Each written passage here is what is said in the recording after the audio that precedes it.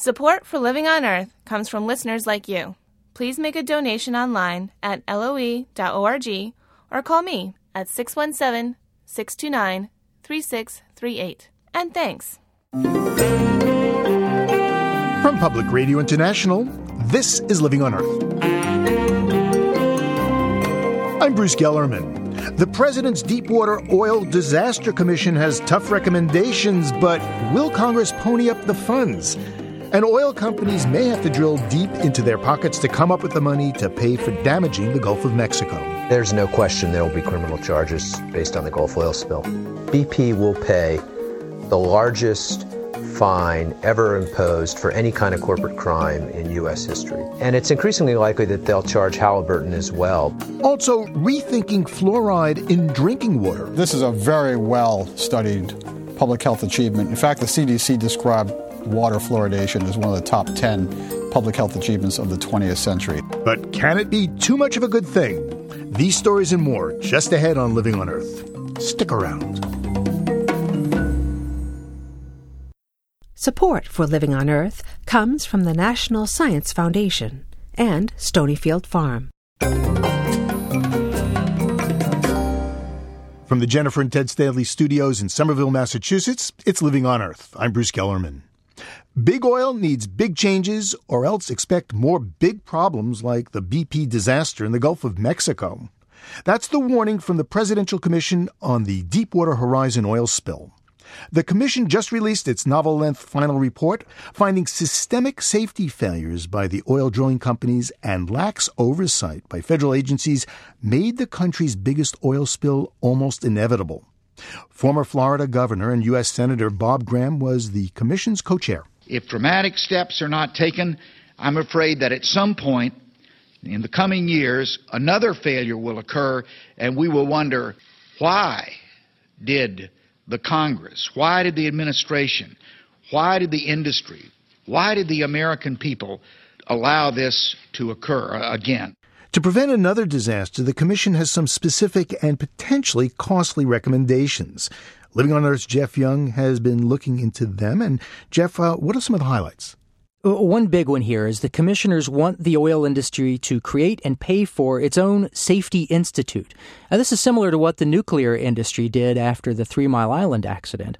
The report also says the federal government needs even more changes in its oversight, even though the Interior Department already did away with the old office that had rubber-stamped the BP drilling requests, the Minerals Management Service. Oh, yeah, the MMS, that was the agency they did away with after officials were found to be literally in bed with the industry. Right. So it's gone. Did the commission think that change wasn't enough? The commissioners feel the system that replaced MMS still lacks sufficient independence, and the report calls for a completely new body inside the Interior Department to oversee safety and evaluate the new drilling permits. And it says the person in charge should be appointed to a term, kind of like the Federal Reserve chairman is. That would be to insulate these safety decisions from political influence. The report also calls for more money for inspectors and a permitting process that really looks into the risks of drilling in a specific area. And Commission Co-Chair Graham says that would take a lot more input from science. Our investigation has also demonstrated that science has not been given a sufficient seat at the table. Actually, I think that is a considerable understatement. It has been virtually shut out. Jeff, I know you've been investigating what these changes might mean on the ground for the Gulf Coast, and I want to talk to you about that. But first, let's get some reaction to the Commission's recommendations from Capitol Hill. The Obama administration could put some of these proposals in place on its own. However, the major ones will need action by Congress. But as Living on Earth's Washington correspondent Mitra Taj tells it, that could be tough. Many of the recommendations of the President's Oil Spill Commission are nothing new on Capitol Hill. Congressman Ed Markey of Massachusetts pushed similar reforms through the House last year in the wake of the BP oil disaster. The legislation never got anywhere in the Senate, but now presidential report in hand, Markey says he's going to give it another shot. There were many people who argued that the legislation we passed last July happened too quickly without a comprehensive study. Well, now the comprehensive study has been completed. And I think we have a responsibility to put on the books historic legislation so that the regulations are there that guarantee to the American people that it never happens again. But in this new, more fiscally conservative Congress, one of the biggest challenges will be finding enough votes to secure money to pay for some of the reforms, like making sure offshore oil rigs are thoroughly inspected by trained workers.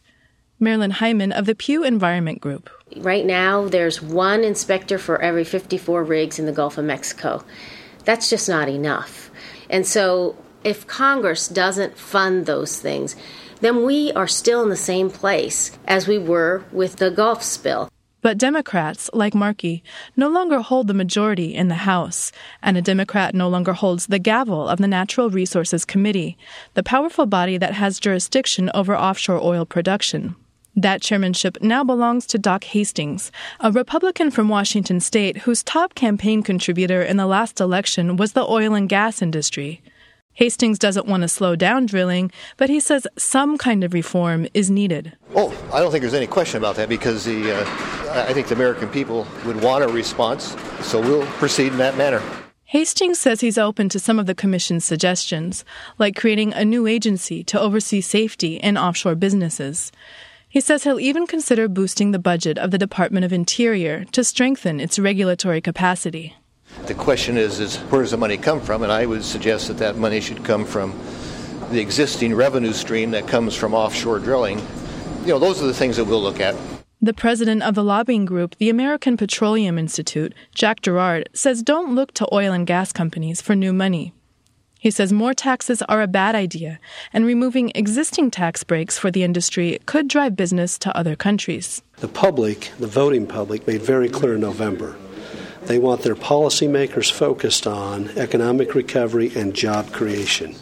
Any decisions done unilaterally by an executive branch or done by a Congress that destroys jobs and discourages economic recovery, I don't think will be well received by the public. That's an argument his lobbyist will be making to members of Congress as House and Senate committees gear up to discuss the Commission's recommendations in hearings later this month. That's Living on Earth's Mitra Taj on Capitol Hill. Back now to LOE's Jeff Young for more on the Presidential Commission's recommendations.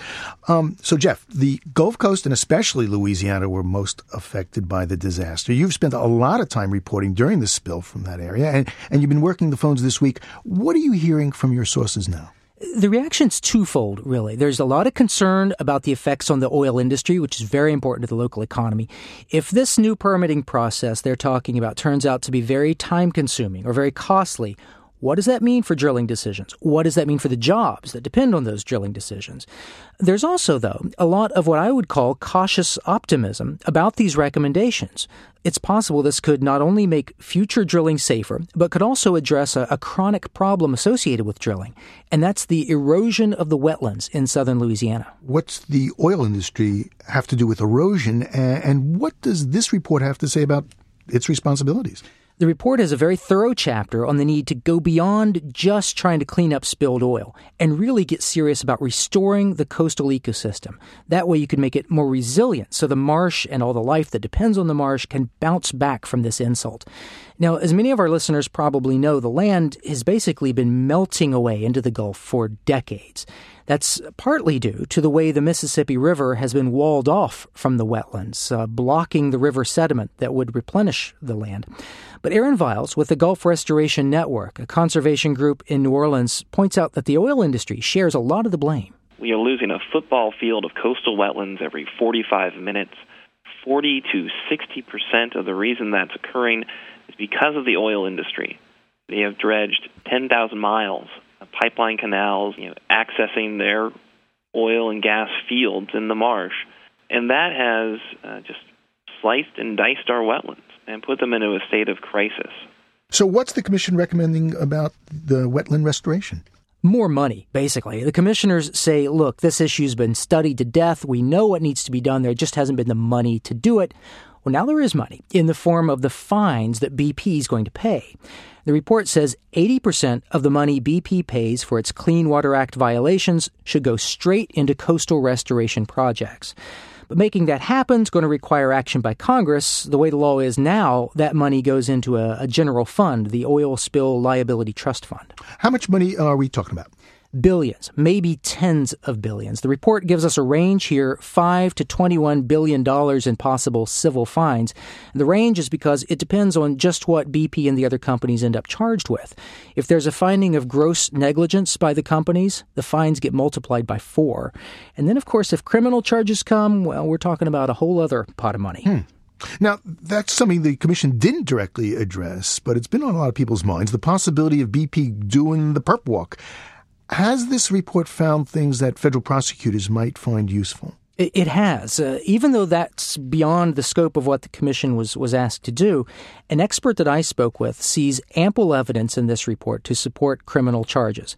You know, that's the other shoe everyone's kind of been waiting to see drop ever since the Justice Department launched its criminal investigation very publicly last summer. I spoke with a law professor at the University of Michigan, David Ullman.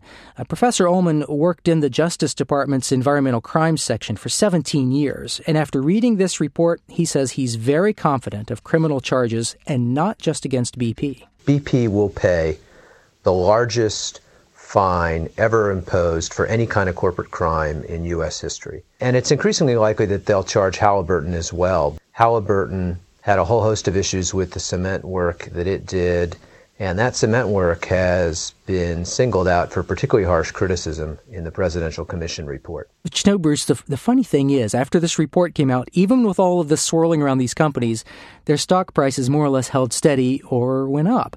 And the price of oil shot up that day by $2 a barrel. And the higher the price of oil, the more companies will want to go into deeper waters. Exactly. The economics pretty much compel the industry toward riskier drilling, including deeper water. And an interesting thing the report points out is it's not just U.S. deep waters. The Gulf of Mexico is shared by 3 countries, including Mexico and Cuba, who are looking to deeper water. Cuba. There's been a lot of talk about this, and now it's moving from talk to action. Kirby Jones follows this very closely. He's a consultant who works with companies that want to do business in Cuba. He says the oil exploration is imminent. Well, it's gone beyond a possibility and appears to be a reality this year. About a dozen countries and companies have entered into agreements with Cuba to jointly explore in Cuba's waters in the Gulf. And there's a deep-water rig, which was constructed in China, is expected to be in Cuban waters by early summer. And Mr. Jones says that rig could be just about 60 miles from the Florida coast. Ooh, that's closer than the United States permits drilling in the Gulf of Mexico now. It is. It's a profound irony that Florida's fought so hard to keep drilling away from their coast, and now Cuban drilling could be even closer to their coast. Well, it sounds like these recommendations could have impacts far beyond the Gulf of Mexico, Jeff. Absolutely. Alaskan communities are paying very close attention to what this is going to mean for industry plans to drill in Arctic waters, for example. Living on Earth's Jeff Young. Thanks a lot, Jeff. You're welcome.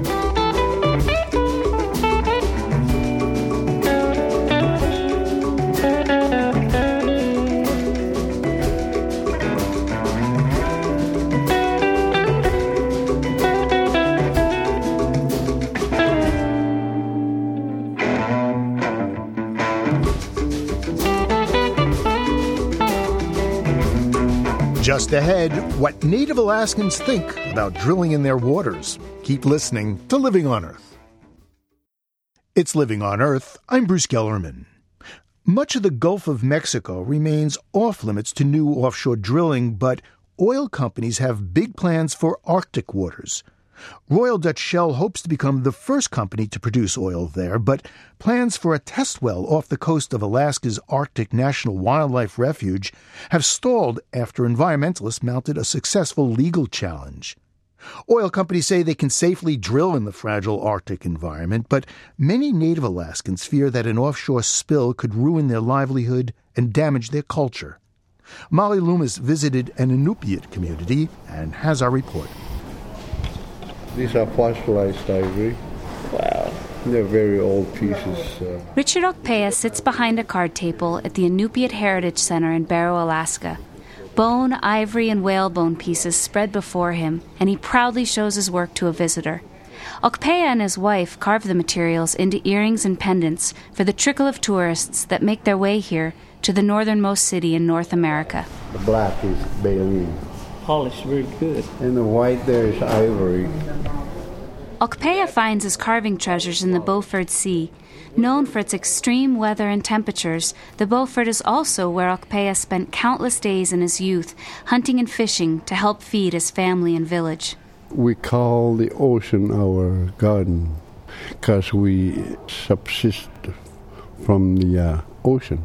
If we want something from out there or something we want to eat, we go out there and look for it and find it and then bring it home. It's just like opening a refrigerator and get something out of it and have it.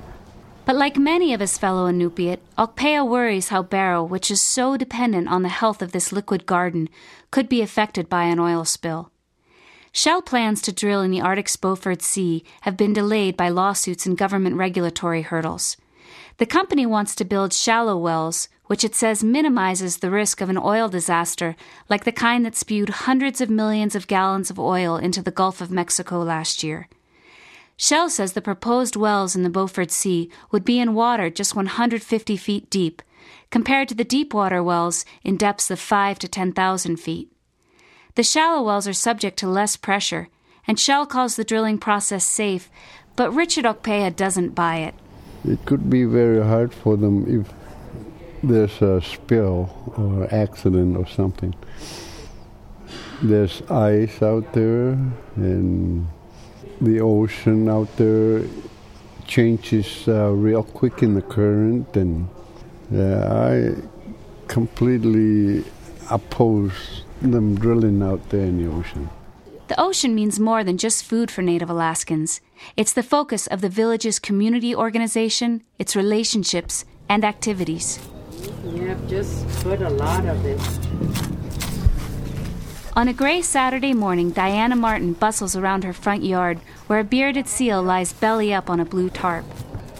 Martin coaches her daughter Catherine and friend Lillian on how to harvest the meat without damaging the carcass.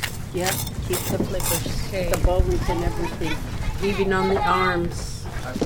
The meat will be frozen, dried, and shared with elders.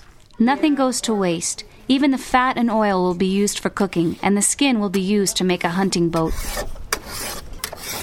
Chesley Kaliak Jr., the hunter that caught the seal, sharpens an ulu, a traditional knife shaped like a scallop.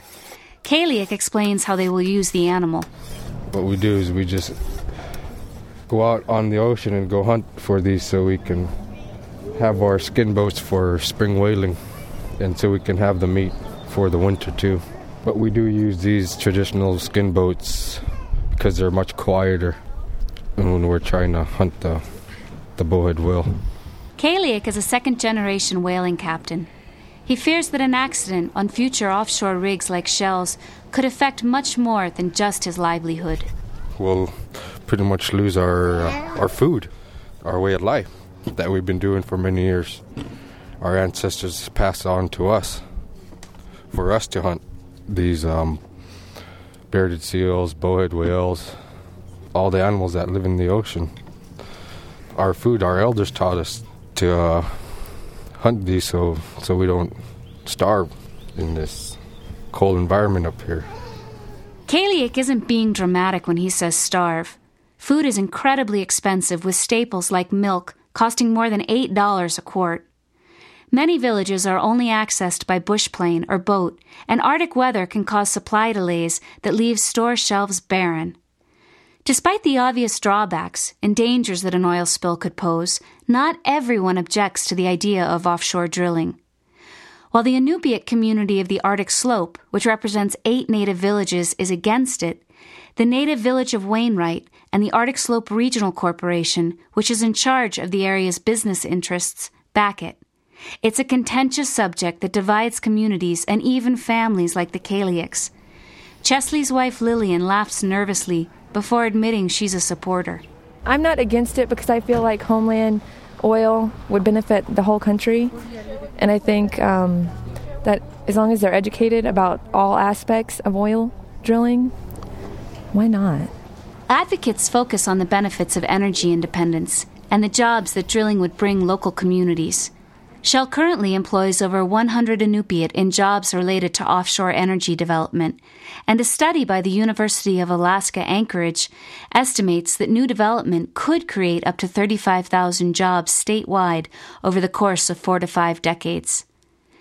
But while job creation is one of the main reasons some Native Alaskans support offshore drilling, Alex Whiting, an environmental specialist for the village of Kotzebue, believes their logic is misguided. For a lot of people, I guess, at the end of the day, they probably won't see any economic benefit out of it or very little.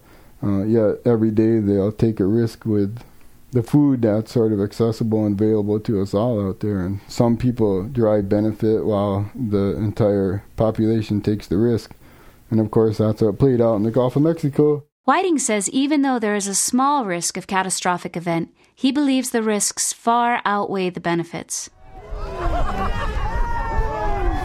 At an Inupiat whaling festival in Barrow, a circle of men flap a large sealskin blanket up and down, tossing boys dressed in traditional hooded jackets and blue jeans high into the air.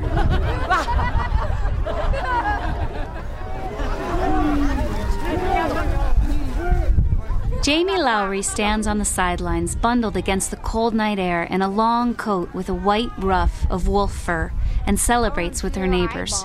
This festival is Nulgatuk. It's a blanket toss. It's here for our community and the different whaling crews to celebrate together. It's just family, it's love, it's tradition. It's great.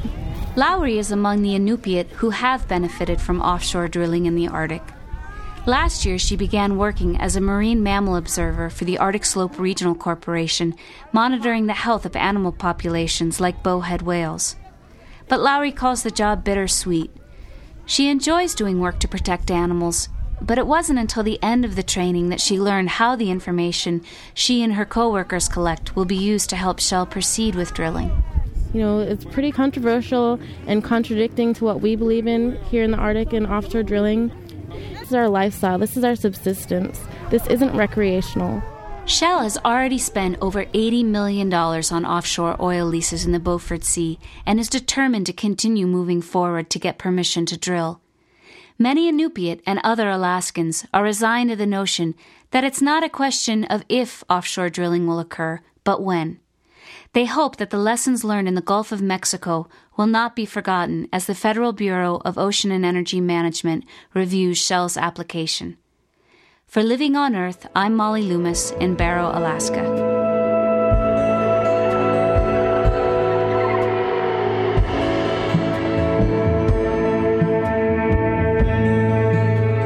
"66 years ago this month, Grand Rapids, Michigan became the first city in the world to add fluoride to its drinking water. Soon studies confirm what researchers expected to find. The rate of dental decay in the teeth of kids born after fluoridation dropped significantly. And toothpaste manufacturers quickly added fluoride to their products. Time for bed. You can brush with Colgate Winter Fresh Gel. I love that minty taste. Me too. And Colgate helps fight cavities with this. You mean MFP fluoride? Yeah, that. The maximum fluoride protection a toothpaste can give. And it tastes great. Colgate Regular and Winter Fresh Gel. 2 great tastes, maximum fluoride protection. Today, nearly all toothpaste contain fluoride in high concentrations, and it's added in small doses to 2/3 of public water systems in the United States. But now the federal government is taking 2 unprecedented steps to reduce the amount of fluoride you consume. The first, the U.S. Department of Health and Human Services, wants municipalities to cut the amount of fluoride in their water systems by more than 40%. Dr. Howard Koh is Assistant Secretary for Health at HHS. Cavities have dropped by 30 to 50%. Oral health has improved. Kids go through less pain and suffering from requiring teeth to be removed. This is a very well-studied public health achievement. In fact, the CDC described water fluoridation as one of the top 10 public health achievements of the 20th century. So why does the department want to reduce the amount of fluoride that municipalities are putting into their water? It used to be that Americans received fluoride from a single source, drinking water, but currently we are now seeing that people can receive fluoride from several other sources, such as toothpaste and mouth rinses, in addition to drinking water. Well, what's the problem, if any, of putting fluoride into the water? Why would you want to reduce the amount? There are some unwanted health effects, something called dental fluorosis, which is manifested by some changes in the external appearance of the teeth. These are generally very mild, barely noticeable by health professionals and dental professionals. My understanding is that a large percentage of the population, especially kids who were exposed to fluoride, get this enamel fluorosis or dental fluorosis. It's something like 40%, and it can be serious. Well, in the vast majority of cases, these are barely noticeable markings on the outside surfaces of the teeth. It doesn't affect tooth functioning, doesn't affect taking in foods for nutritional purposes. So we believe that the best way to proceed to maximize public health benefits is to make this adjustment, and that'll improve benefits for the future and reduce fluorosis as well. What other adverse health effects are there, if any? There are no definite links between fluoride and any systemic illnesses. There is a condition called skeletal fluorosis, but again, the EPA sets its maximum allowable concentration levels to make sure that skeletal fluorosis does not occur. So the major area that we're focusing on is very mild dental fluorosis that we hope to reduce with this new announcement. I was looking at the National Academy of Sciences. They did a study back in 2006, and they say skeletal fluorosis that is a rare disease. But they do say there's a consensus that fluoride can weaken bones and increase the risk of fractures. They also cite a fact that a Chinese study shows that there's a reduction of IQ in kids, that it may have endocrine disrupting effects. And then they cite a lack of studies in many areas, including, immune effects and kidney effects, gastrointestinal. That doesn't sound like a clean bill of health to me. Well, again, all those areas have been studied very closely by major scientific groups over many, many decades. And there has been no definitive causative link between fluoride and any of those systemic illnesses. The only area is skeletal fluorosis, and that is why the EPA sets its maximum allowable concentration to make sure that skeletal fluorosis does not occur in the United States. So when you add it all up, what we're talking about is barely noticeable dental fluorosis that we want to reduce even further with this new announcement. Dr. Howard Koh is an assistant secretary at the U.S. Department of Health and Human Services. The U.S. EPA is also taking action on fluoride. The agency has reevaluated the health science of fluoride and is taking steps to ban it in pesticides used to fumigate grains, coffee beans, dried fruits, and nuts. Now, in the past, critics of fluoride were marginalized as nuts, like General Ripper in Stanley Kubrick's Dr. Strangelove, who claimed fluoride was part of a conspiracy to introduce a foreign substance into our precious bodily fluids. Do you realize that fluoridation is the most monstrously conceived and dangerous communist plot we have ever had to face? You realize that in addition to fluoridating water, where there are studies underway to fluoridate salt, flour, fruit juices, soup, sugar, milk, ice cream, Mandrake, children's ice cream. Actually, today, fluoride can be found in virtually all processed foods in the United States, and critics include Nobel Prize-winning scientists, dentists, and health researchers. Chris Neurath is with the Fluoride Action Network. Basically, dentistry and public health said, wow, the panacea, a silver bullet against cavities. And it didn't really matter whether there was ironclad evidence that it was really working or not. Once it got going, it had a life of its own, and it's continued. Does fluoride prevent cavities? The evidence is actually much weaker than the government has said. Their main explanation for it, they say, cavities have drastically reduced over time in the United States. That's absolutely true. Then they go and say, well, fluoridation has been added over time, and so therefore it must have been fluoridation that did it.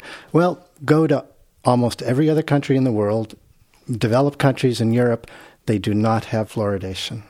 And their cavity rate has declined exactly the same or more than in the United States. So the argument that fluoridation is the reason our rates have declined over time, it can't be supported when you look at beyond the United States. I was reading a National Academy of Science report from back in 2006, and it does not give fluoride that's in the water a clean bill of health by any stretch of the imagination. Am I right?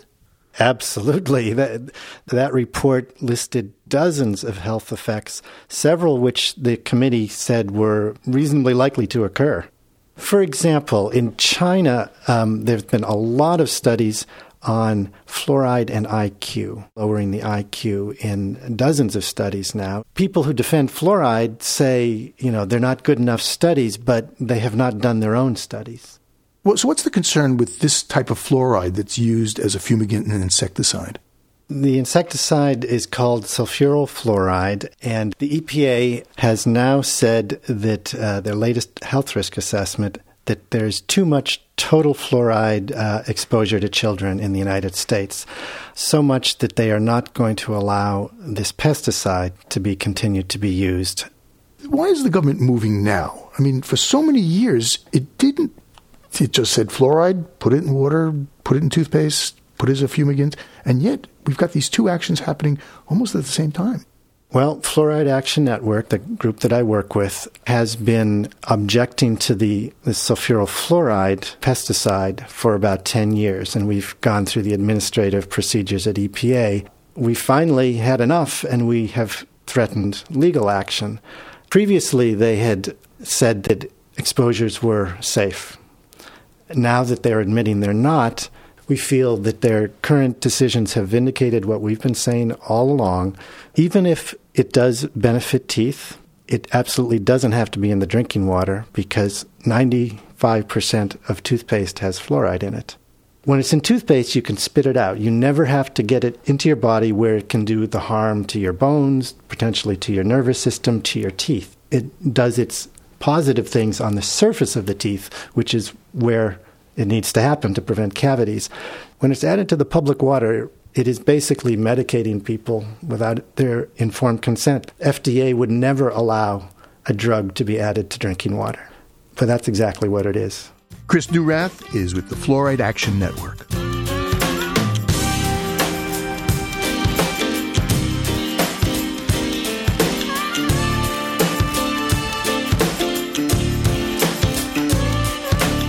Just ahead, a new way to desalinate the sea and lessons from the oceans. Stay tuned to Living on Earth. Support for the Environmental Health Desk at Living on Earth comes from the Cedar Tree Foundation. Support also comes from the Richard and Rhoda Goldman Fund for coverage of population and the environment, and from Gilman Ordway for coverage of conservation and environmental change. This is Living on Earth on PRI, Public Radio International. It's Living on Earth. I'm Bruce Gellerman. Desalination, the process of removing salt from seawater, provides 16 billion gallons of purified water to the world every day. For some countries, including Kuwait and Saudi Arabia, desalination is already the primary source of water. There's clearly enough ocean to satisfy the rising demand, but a major limiting factor is the cost of energy for the process. Now engineers at Yale University have come up with a more efficient method of desalination, which produces fresh water at less than half the price. Lisa Raffensperger of the IEEE Spectrum National Science Foundation program The Water Energy Crunch, A Powerful Puzzle, reports.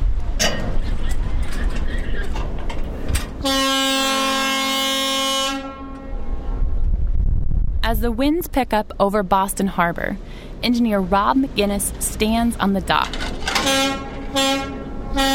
He sweeps his arm toward the bustling waterfront. Container ships loading up not far from here, cruise ships coming in. We have the airport right next to the water. We have power plants which use the water for cooling purposes. But for all the things this water is good for. Right, so all the things that the water here is good for, it's not good for drinking. As Chief Technology Officer of the Oasis Water Company, McGinnis will tell you that's not strictly true. Desalination makes seawater drinkable for millions of people every day. But existing technologies consume energy, mostly fossil fuels, that could be used for other things. Not so for the desalination technology McGinnis developed as a PhD student at Yale in the lab of Professor Meni Elimelech. The revolutionary part of it, says McGinnis, is the energy source. We can take this very, very low temperature energy, the kind of temperature that you would find in, say, a hot bath. So if you came in contact with it, it actually wouldn't burn you. It's tolerable, say 40 degrees Celsius. This is the temperature at which power plants often will reject heat to the atmosphere. We can use that energy source to drive a desalination process. The process uses forward osmosis rather than reverse osmosis, which is the primary desalination technology today. Existing reverse osmosis requires energy to push water through a membrane against its natural flow. Forward osmosis, on the other hand, doesn't apply pressure. Seawater goes on one side of a membrane, and even saltier water goes on the other. The saltier side is called the draw solution because it pulls water to that side. But the salts in the draw solution perform a chemistry trick. When heated to low temperatures, they bubble out as gases, leaving behind pure water. Professor Meni Elimelech. So the invention here was to come up with a draw solution that you can really separate relatively easy and inexpensive by means of waste heat. Waste heat, like the billows of steam you see coming from power plants. If waste heat is available, the only energy needed is for pumping. That means that all the water we produce by this method would not require additional fuel. And this is a huge difference in terms of sustainability. The forward osmosis systems could be installed alongside power plants to use their discharged heat. Ultimately, the water produced in this way could cost half as much as water produced by reverse osmosis and use just a tenth of the electricity. At Meni Elimelech's lab at Yale, PhD student Laura Hoover is studying the membrane. Traditional membranes are too thick for forward osmosis, so she's trying to make thinner membranes to allow more water through. So this is just a water bath to keep everything at the same temperature? The test unit is just 2 big jars of water connected by tubes and pumps. On one side, seawater. On the other, the draw solution of special ammonium carbonate salts. The water streams pass on either side of a tiny membrane. So we have the draw solution here on mass balance. So we can measure the weight that's in this container over time. And so we can see how much water has moved into the draw side of the system from the feed side. We watch the numbers climb. Today's best forward osmosis membranes can produce the same flow as the older reverse osmosis ones, and no pumping is required. Meanwhile, back in Boston, Rob McGinnis of Oasis Water is looking at the big picture. The company is close to commercializing the technology. And there are applications besides seawater. Forward osmosis could be used to make fresh water from municipal wastewater or from polluted water sources. But desalination is the company's first goal. And says McGinnis, there's really only one question that matters. And the question is, what do we use to do that? Do we use fossil fuels or electricity that can be used for so many other things, or do you find some way to use less resources to do it? And we think that's what we can do. Oasis plans to begin testing a complete desalination system soon and hopes to start selling the technology in late 2011. For Living on Earth, I'm Lisa Raffensperger in Boston. Our story is part of the IEEE Spectrum National Science Foundation program, The Water Energy Crunch, A Powerful Puzzle.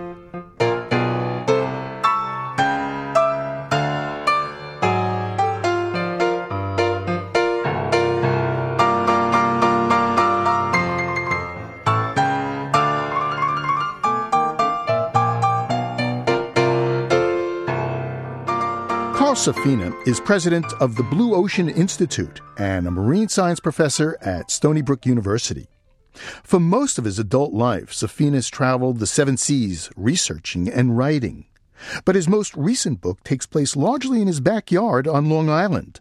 It's called The View from Lazy Point, a natural year in an unnatural world. Well, the east end of Long Island kind of just sticks out into the ocean, and so there are fish that come up along the coast, and they all have to round that end, and Lazy Point is right near the end, so that's why it's a great place to be stationed to see these things. There's an underlying theme in Carl Safina's book, The View from Lazy Point. He told Living on Earth Steve Curwood, it's a message of hope. Despite all the gloom and doom that we hear about the environment, I wanted to show that the world is still brimming with living vitality and that there's a lot left to save and a lot that really is worth working on. Tell me about the terns and the monarch butterflies you see at Lazy Point. Terns are very long-distance migrants. They go down to South America, and they live an astonishingly long time. A tern that I banded in the early 80s was recovered breeding on a nest just 10 miles from Lazy Point on an island there. That tern was 27 years old, and it really floored me. And to live that long and travel that many thousands of miles and raise so many broods of young ones is a very, very impressive feat for any living thing. And then you also asked about the migrating monarch butterflies. They have a very bizarre migration. It takes them 4 generations to make the whole migration. I don't know anything else like that, but one generation starts in Mexico. They hatch, they come north, they breed in the southern United States. They hatch, go farther north, they breed around where we are. The ones that hatch where we are go into Canada, and then the ones that hatch in Canada make a migration down to Mexico. It's absolutely staggering. Tell me about your travels to Antarctica. You spent some time with the penguin scientists Wayne and Sue Trivelpiece. What was that like? Antarctica, I think, is the most different place in the world. The ice and snow make everything seem so clean and pristine. The birds are fantastic, these big colonies of penguins. They're stinky, they're noisy. I was with them while they were studying the penguins' relationship to their main food supply, which is a little shrimp-like thing called krill. And what they were finding is that as the Southern Ocean warms up and the ice shrinks, there are fewer krill because when the krill are young, they make a living by grazing the algae from the underside of sea ice. So if the sea ice shrinks 10%, that's 10% less food for krill. And what they were learning was that the penguins, they were getting fewer krill and that their young ones were not surviving as well. And all of this is part of the effect of the warming of the polar regions. The polar regions are warming a lot faster than the temperate regions, and everyone who lives or works in the Arctic or the Antarctic really feels climate changing on a year-to-year basis. In the course of your book, you talk about a number of environmental problems, but you also really focus on the positive. And there's a particular moment as you're traveling, you wind up in the South Pacific, the islands of Palau there, and I'm thinking of your discussion of the parrotfish and the corals. Can you talk to us a bit about that relationship? Yeah, one of the problems around the world is that coral reefs are dying, and they're dying because of a few different things. They're dying because it's getting too hot for them. They're dying because the ocean pH is getting too acidic for them, and those two problems are from the fossil fuels that we burn and the carbon dioxide that results. They're also dying because they are overfished. For quite a few millions of years, what we think of as coral reefs in the modern sense have been possible because of a family of fish called parrotfish. And their teeth are fused together into these scrapers. And what they do for a living mainly is they scrape algae that is constantly trying to grow on the corals. And that allows the corals to grow. Palau has had a very good policy of keeping the limits on fishing within the right parameters so that the reefs still have a lot of fish. They did that mainly because they're really famous as a tourist destination for scuba diving. But what they got in addition to the tourists was they kept their coral reefs. Carl Safina, at one point you go out mako shark fishing by yourself. I'm wondering if you could pick up your story about what happened that day. Page 223. Okay. I had the weight of the fish on the leader in one hand and the weight of the long wooden harpoon shaft overhead. A man with a spear, face to face with a large, dangerous animal. An old scene. But when the shark presented the perfect shot, I hesitated. The shark waited. I looked deep into that black eye. Undefiant, matter-of-factly, the mako informed me that this was no game, not a sport. That eye rolled forward just a bit, then back to me and inquired, "What next?" I reconsidered. Then I thrust. The mako blurred into lashing froth and blood. I reached for the gaff and sank it and swept him toward me and clinched the tail rope. Now I had my prize.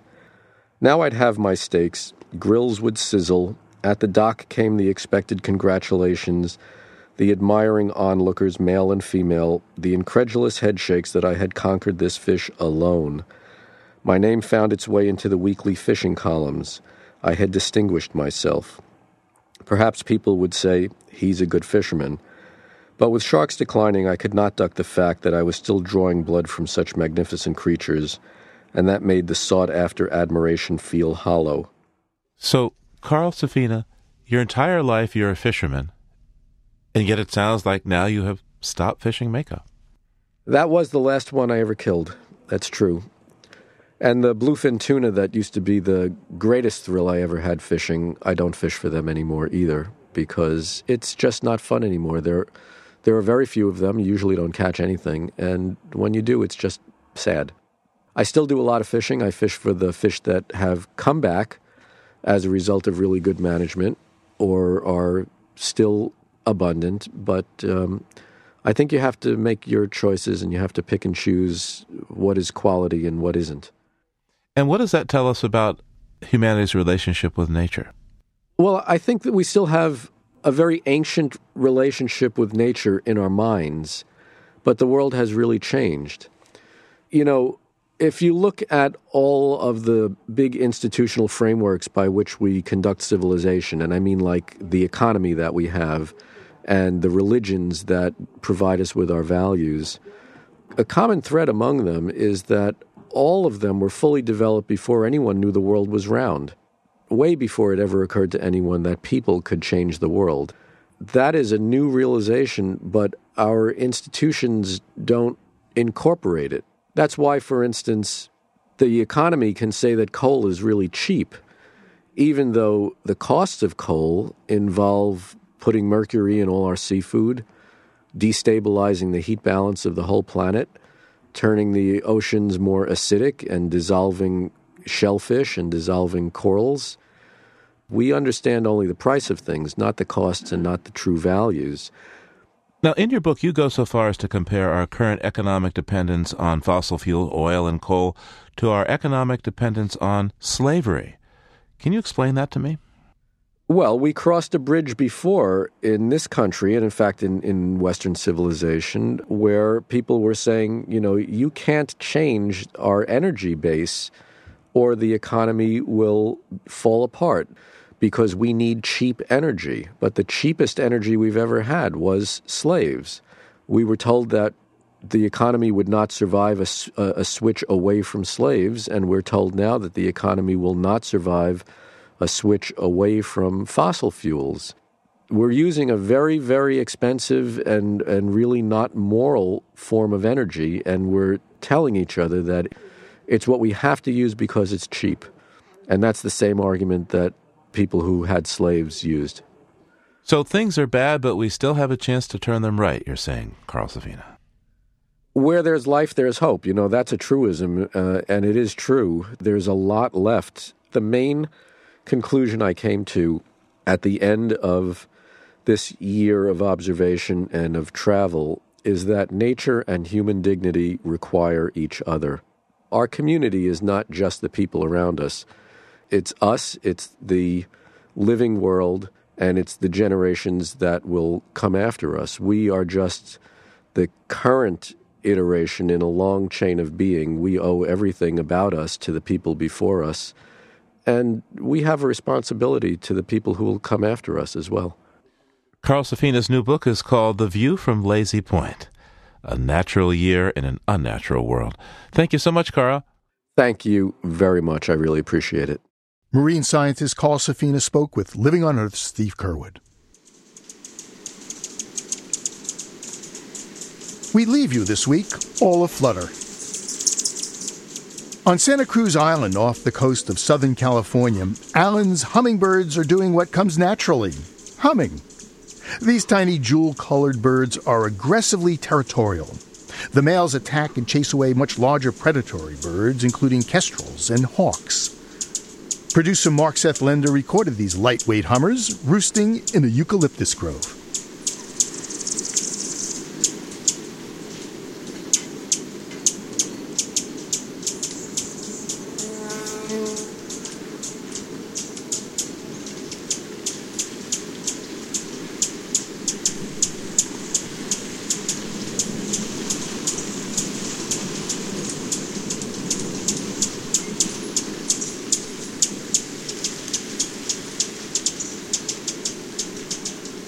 Living on Earth is produced by the World Media Foundation.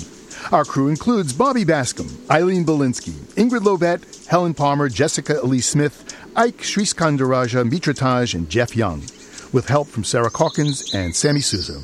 Today we welcome our new intern, Wynn Tucker. We had engineering help this week from Dana Chisholm. Jeff Turton is our technical director.